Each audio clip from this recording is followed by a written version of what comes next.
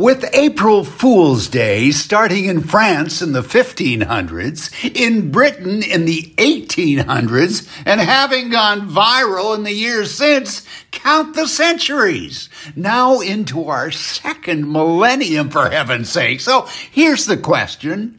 How could the deadline for April Fool's still be only till 12 noon? After all, we're talking fools here. Come on. This is a global growth industry. You can't even pack them into a 24/7. And besides, who cares about April Fools and 12 noon anyway? It's the rest of the year when they really run rampant. Hello. Reminds me of classic Jerry on Seinfeld. But suddenly, a new contestant emerges.